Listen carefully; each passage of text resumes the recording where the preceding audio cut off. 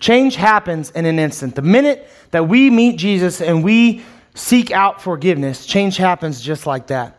I worked at a security company. Most of us know that. Before I started teaching, I worked at a security company for about 5 years. Met a lot of good people. And I worked with people from all different backgrounds and all, just different upbringings and lots of unique perspectives on life. And for those of you who don't know, the job I worked was in a secure facility. And so we had no windows to the outside world. We were in this room that was in the interior of the building, and it was on lockdown 24/7. You had to have a special badge to get in and out. So not anybody could just come in there. And so you're stuck in this room with people at times 12 hours a day, 5 days a week, and you get to learn a lot about them, right? Conversations just naturally happen because you're with these people all the time, and literally when I say there's no view of the outside world, there's nothing. It's a little bit like prison, but at least you got paid better for it. And so I worked with Christians and I worked with non-Christians, and I didn't then, and I still don't now, advertise that I'm a pastor. And the reason I do that is because the minute people find out, they treat you completely different. The minute they find out you're a pastor, they just view you in a whole nother lens. And so there's usually typically two reactions. People either go radio silent on me. Oh, you're a pastor? Better not say anything, right? And they kind of shut down and they withdraw, and they don't want to have anything to do with me anymore. And not necessarily negatively, they just want to stay in the right, I guess. They don't want to offend, or it's just kind of this weird dynamic. Or they challenge me. I get that a lot too. They challenge me. How could you believe that? Why do you think this? Blah, blah, blah, and they'll go into it. And so one day we're in the response center and we're all locked in there, and I know I've told this story before, but we got on the subject of Christianity and just forgiveness in general.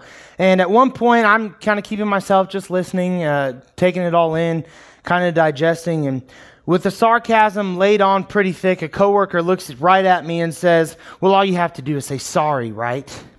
Now, she meant it as an insult, right? Like, we as Christians think we can do whatever we want and just say sorry and it makes everything better.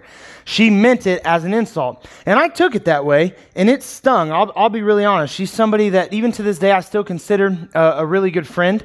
We just believe very differently, and we've come to grips. That's it. Grips with that. I was going to say grasp with that. It didn't sound right.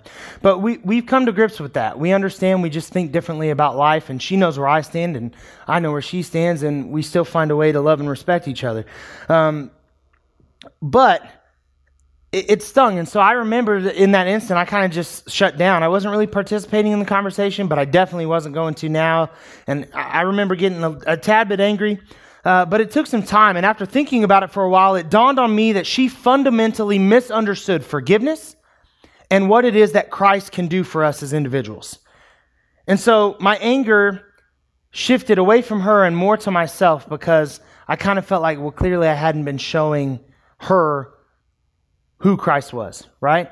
And so I had this opportunity to kind of talk to her about that, and I let it pass by me. And so think about that, but I also started thinking about the process. And yes, while it is a little more in depth than just saying sorry, the magnificent thing about Jesus is it's a pretty simplified process, right? We classify it into 3 steps. The old admit, believe, confess. You admit that Christ is Lord, you believe that he can save you, and you confess your sins. You say sorry, right? And when we do those 3 things, then change occurs. And what I need us all to understand is that change occurs just like that. You ever been around a newly saved person and see the fire inside of them and how excited they are about life and their new Christian journey and the direction that they're heading? See, a lot of times the reason that stuff fades is not because that instant change didn't occur, but it's just because they didn't cultivate it.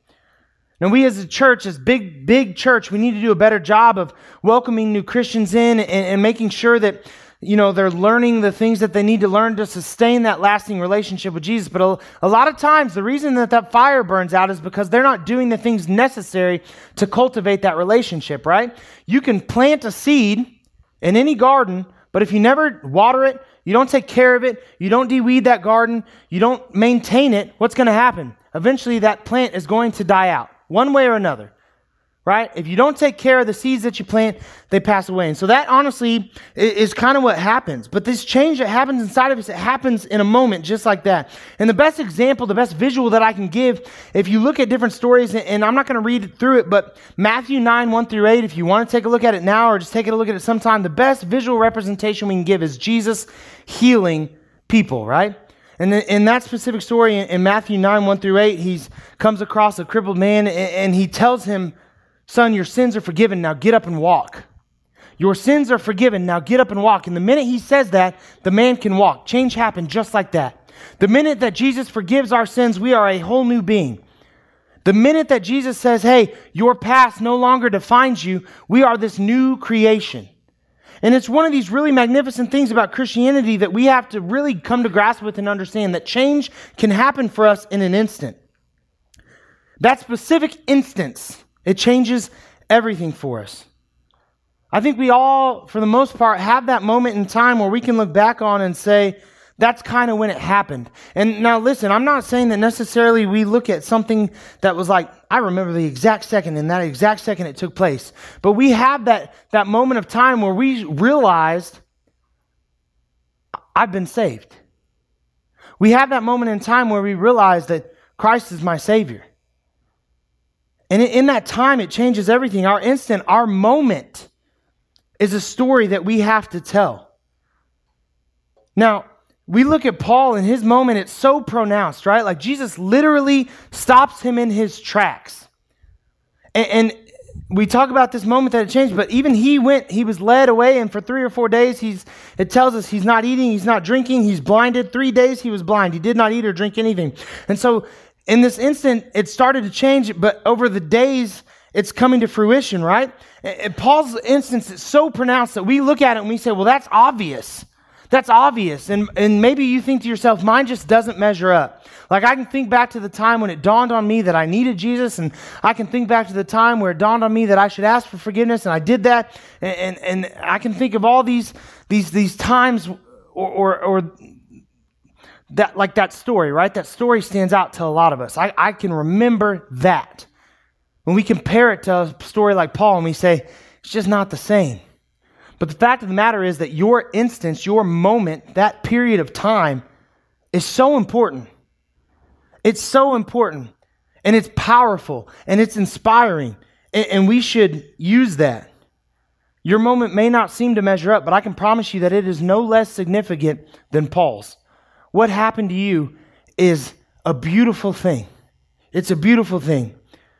Second thing that I like from this passage, and the thing that not just I like, but the thing that I think that Jesus wants us to see is that at a certain point, we all have to be blinded to our past. We talked about last week how our past is inevitable, right? And how we can use that past to bring about good or bad, right? We can dwell on it and it can ensnare us and it can imprison us and it can be the thing that we think about constantly, or we can use it as life lessons and use that to reach others and use that to learn from. Well, at a certain point, we have to become blinded to that past. We have to strive forward to the new life that is available to us, right? And so there comes a time where we just have to say, hey, this past, it's not going to define me. It was a part of me. I learned from it. I'm better because of it, but I am a whole new creation. And so now I'm not going to look back at it any longer.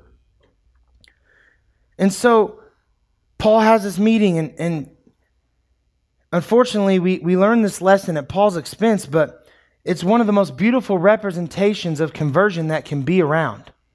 Paul meets Jesus and he's blinded. I think it's both symbolic in the fact that Paul had to be blinded to his past in order to obtain his future in Christ because of just how far on the other side of it that he was. But it's also necessary, right? For Paul to have time to contemplate where he was, to where he would be going and what he would be doing next, he needed that time to just kind of not have anything else but that time to reflect on this change that has occurred in him and on this new calling that Jesus has placed in his life. We, like Paul, have to be blinded to what we once were. The power in your conversion, I want you to hear this, the power in your conversion isn't what you were before Christ. Okay? That is a good story. But the power in your conversion isn't what you were before Christ. It's what you have become once you have been introduced to Christ. Once you have had that chance to meet Christ, what you become on the rest of your life's journey is where the power in your story lies. I was this, but now look. If you could only see just how far I've come, you would know how real this Jesus is. I think a lot of times we focus so heavily on the past that we forget about that brand new future. right? And the past becomes the story, but it's the future, it's the now that is the important thing for us and the important thing for other people to be introduced to. In that moment where forgiveness and newness are gifted to us by Christ, we are made 100% new. What you are now is because of Christ, right? What you are now because of Christ, that's where the power is. That's where the power in the story is. What you are now because of Christ is where your inspiration is. What you are now because of Christ is the story that needs to be told. In 2 Corinthians 5:17, we're told, therefore, if anyone is in Christ, the new creation has come, and the old is gone, the new is here. In Isaiah 43:18 and 19, it says, forget the former things, do not dwell on the past. See, I am doing a new thing. Now it springs up. Do you not perceive it? I am making a way in the wilderness and streams in the wasteland. And this is again God talking to the Israelites, just talking about this new change that will come about in them. It's the same promise that's been given to us, that when we come across Christ, this darkness that's in our life, this wilderness, which was often used for the description of being lost apart from Christ, being in this place where there was just no way out. He creates life in that past, and he actually takes that past and makes it new. He takes the wilderness and he makes it habitable, right? We can now live in what we were because of who God is and who Christ is. The third thing I want you to understand is this, that we have to use our instant to inspire others. Use your instant, use your moment, that time where Christ came in to change you, to tell your story. Use that time to reach out to people and show them exactly what it is that Christ can do for a person's life and the difference that he can make. Isaiah 63:7. I will tell of the kindnesses of the Lord, the deeds for which he is to be praised, according to all the Lord has done for us. Yes, the many good things he has done for Israel, according to his compassion and many kindnesses. Guys, we are on this earth to be representations of Christ, but not just representations of Christ, but what Christ can do in life for a person, right? And we should be using our gifts and our talents and our abilities to shout that from the mountaintops, right? I'm not talking about being the guy downtown with the loudspeaker and the sign that says turn or burn. That's not the point that we're trying to get to. But we need to share with others, I have been loved so deeply by Christ that he completely changed who I am. My desires, my focus, the way I think, the way I act, right? And it's completely just renewed everything about me.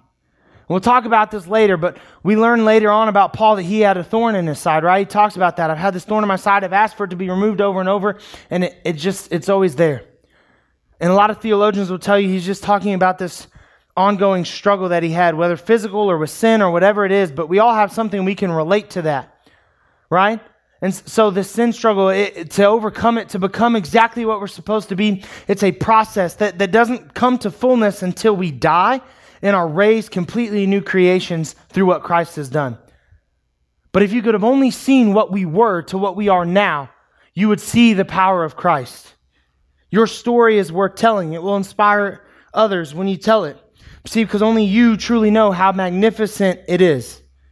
Not something I'm going to read, but if you want to hear Paul tell his story, Acts 22, 6 through 21.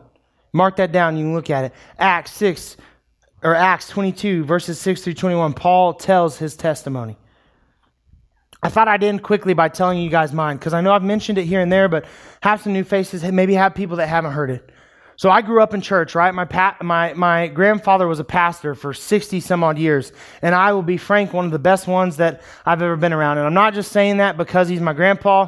I'm sure that maybe has a little thing to do with it, but you can ask people that were in his congregation. Literally, one of the best, I will tell you from a personal standpoint, one of the best men that you will ever have the chance to meet in your entire life. He showed me every single day, he showed me every single day who God was. right? But even having that example, I still kind of pushed away from the church. There's a lot of stuff that I could not believe. I'm a highly logical thinker at times, right? Things are very black and white for me. Either this is real or it's not. And so I hear these different stories that you tell through the Bible with Moses and the staff and the sea parting and Jesus walking on water, and I see all these things and I think, I can't walk on water. I float pretty well, but like I've never met anybody who can walk on water, and I've never seen a sea part, and I've never seen animals 2x2 walk up to a boat and try to get in to survive a flood. Like there's so many of these crazy things in the Bible that you hear and you just say, what? Like how can anybody believe that? And I'll be real honest, I was in that group for a really long time. Even with who my grandfather was, I just fought against it. And so as I'm getting older, I start to realize that I'm not a Christian, and I figure out, man, I've got to figure this out once and for all. Like the fact of who my grandfather was and what he meant to me in my life was the only thing that kept me hanging on to the possibility that Christ could be real. And so just simply out of respect for him, I decided I've got to really do some deep dive into who this Christ is and if this stuff is really real. So I did that. And I started to take the time to study and read the Bible and look at different people in my life and see about different situations, and started to pray a little bit even though I wasn't real comfortable with it. And believe it or not, I came to the realization that Christ was indeed real. That based on what I had seen in my life and what Christ had done for the people around me and just certain things in the world that I can explain in no other way, I came to the realization that I believed Christ to be very real. And so I asked Christ to come into my heart at the age of 15. And I went through the admit, and I went through the believe, and I went through the confess at 15. But it was one of those things where the seed was planted. I didn't really do anything after that to cultivate it, right? I thought, hey, I'm a Christian now. Everything else will take care of itself. What I wasn't expecting is that God would call me to a higher purpose at that age. I felt the call to ministry very early on, but it was one thing I did not want, because when you're in a pastor's family, and anybody who's in a pastor's family can tell you this, you see the really ugly side of church.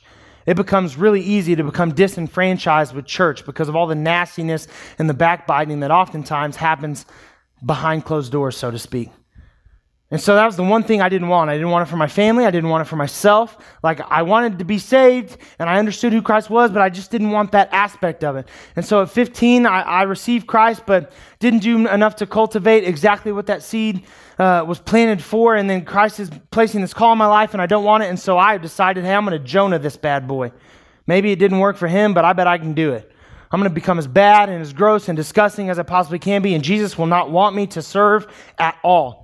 And so I just started being like fleshy, flesh, for flesh, okay? Alcohol, drugs, sex, like anything I can do to bring pleasure and have fun here on this time on earth, I was going to do it. I'm going to make myself to be to a place where God will say, no, none of that. And so I'm doing this stuff, and not as... it's bad regardless. One, I was too young to be doing a lot of it, and two, just shouldn't be doing it. But I was doing this stuff, but not to a super crazy degree. But I was drinking when I definitely shouldn't have been, and going to parties, and just doing things that were not Christ-like at all. And so I come to this time, I'm 18, I get really big into football, and I was pretty decent at football. My senior year, everything was finally starting to click. My body was right.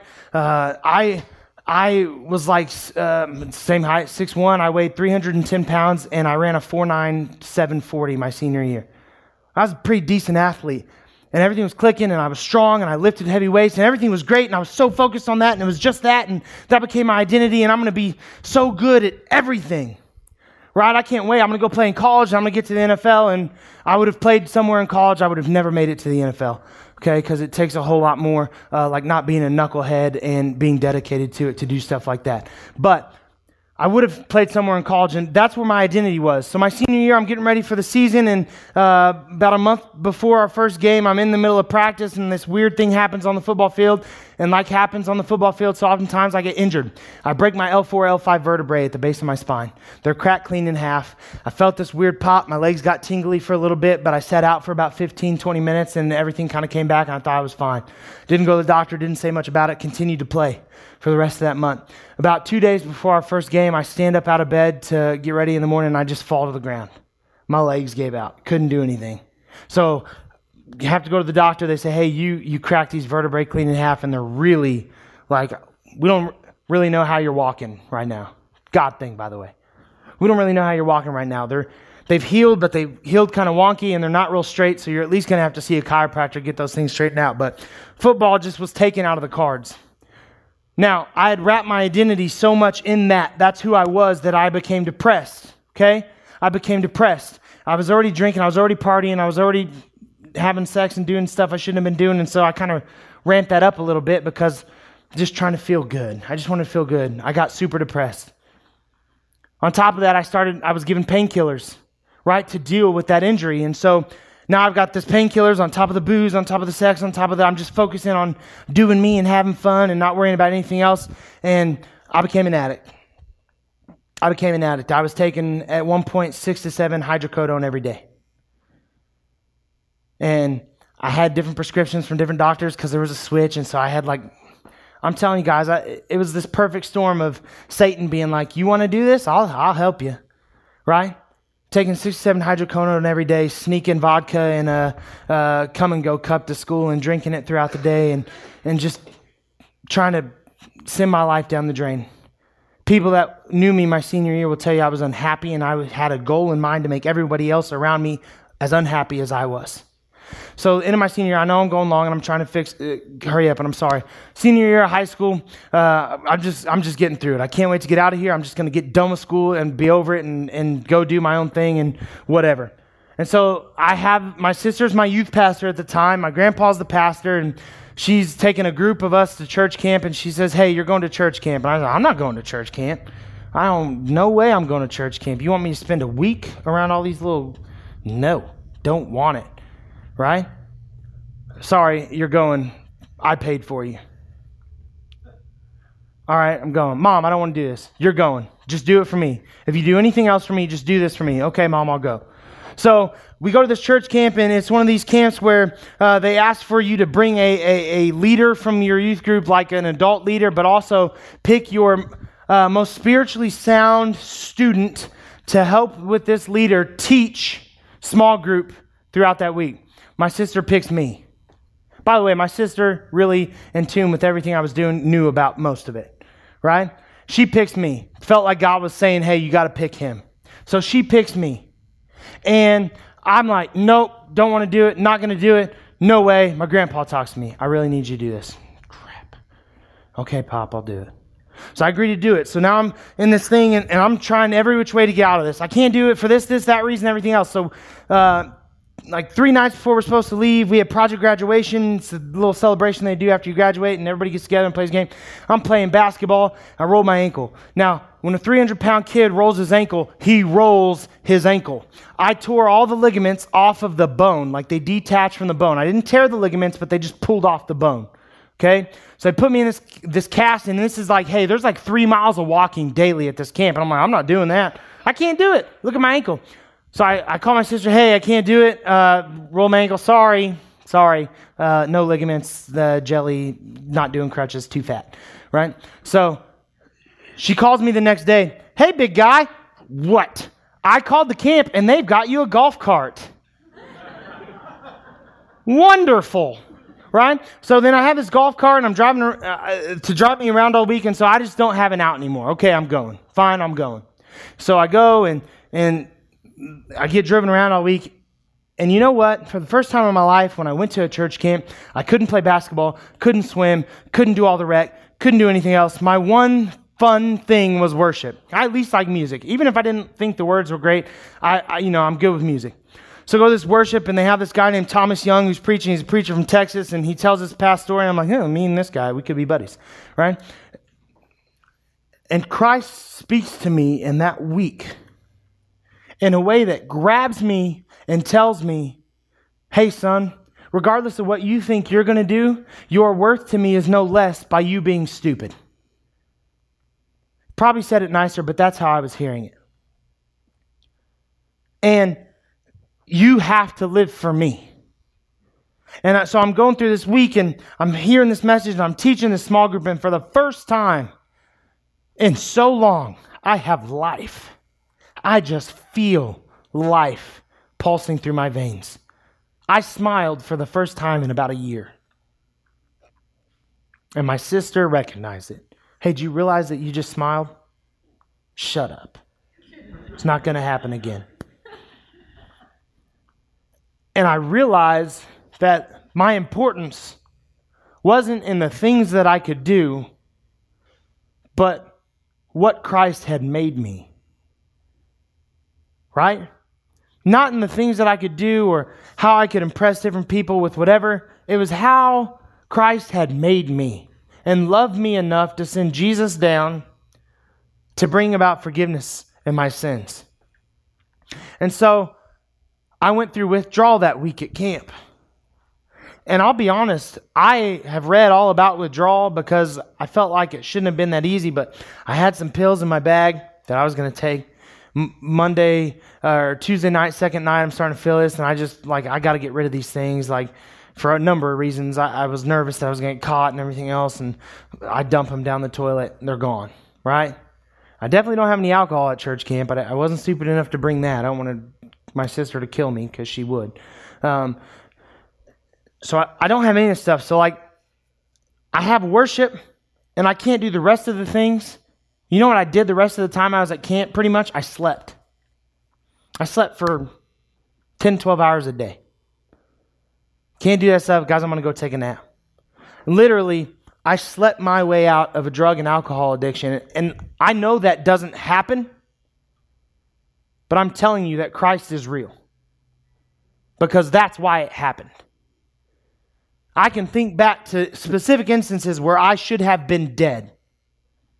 Like literal dead. Like took 9 hydrocodones and drank, it had some effect, drank 20 beers and passed out and thought, I'm not going to wake up in the morning. Then I woke up in the morning mad that I woke up. I should not be here. I should not be here. I, like Paul, persecuted the church.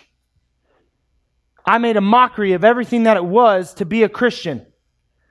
I looked at Christians who were living Christ-like lives and told them that they were stupid and wrong and liars. But Christ came in and He changed everything. And today, my life is a life that I was never going to have. Ever. Because I wasn't supposed to be here. But I have a great job and a beautiful wife and a wonderful family and great kids. And I'm blessed beyond measure. And I can look at specific instance after specific instance and tell you how Jesus has worked. My story has done nothing but get 1,000,000 times better.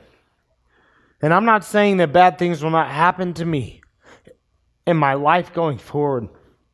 But I know that regardless of if that's the case, I've been blessed with a life that I never should have had in the first place because I tried to take it away. But God. It's all that I can say. And I'm not going to because I'm 11 minutes over, but I could literally talk for 4 hours about how wonderful God has been in my life and go through that list of time after time after time after time of how He's blessed me. And if you ever want to have that conversation, you want to get coffee, we can do that because we'll need a few hours. I've only been alive 29 years. And I don't know that I could count everything that God has done. Tell me that you think that God isn't real, and I'll just tell you that you haven't met Him yet. My story may seem crazy, but I'll tell you this. Your story is equally as wonderful. It may not have as many twists and turns. It may not have as many up and downs. You may have one of those boring testimonies of I grew up in church and found God at an early age and have been plugging away ever since. And that is beautiful and it is wonderful and it should be told. You may have a story that's a lot closer to Paul's than even mine. And that story is wonderful and beautiful and it should be told. Because when we meet Christ, we are a whole new us. And the world needs to know that that is available to them. We're not perfect. We don't do everything right every day. But from where we were to what we are now, holy Christ. Let's pray. Lord, I come to you right now. I thank you for this day. I hope that people understand that their story that they have to offer, the things that they can tell are powerful and important. And God, they should use those to their story, their instance, their moment, their blessings time after time to share who you are and how powerful you can be and the difference that you can make in a person's life. We all have a past. That is inevitable. We talked about that last week. But as you so clearly have shown us this week, our past really does not have to be our present. We become a whole new being, a whole new creation. And we owe that all to you. God, may we always see the importance of telling our story, of sharing what it is that God has done for us. Lord, we thank you so much for this day. In Jesus' name we pray. Amen.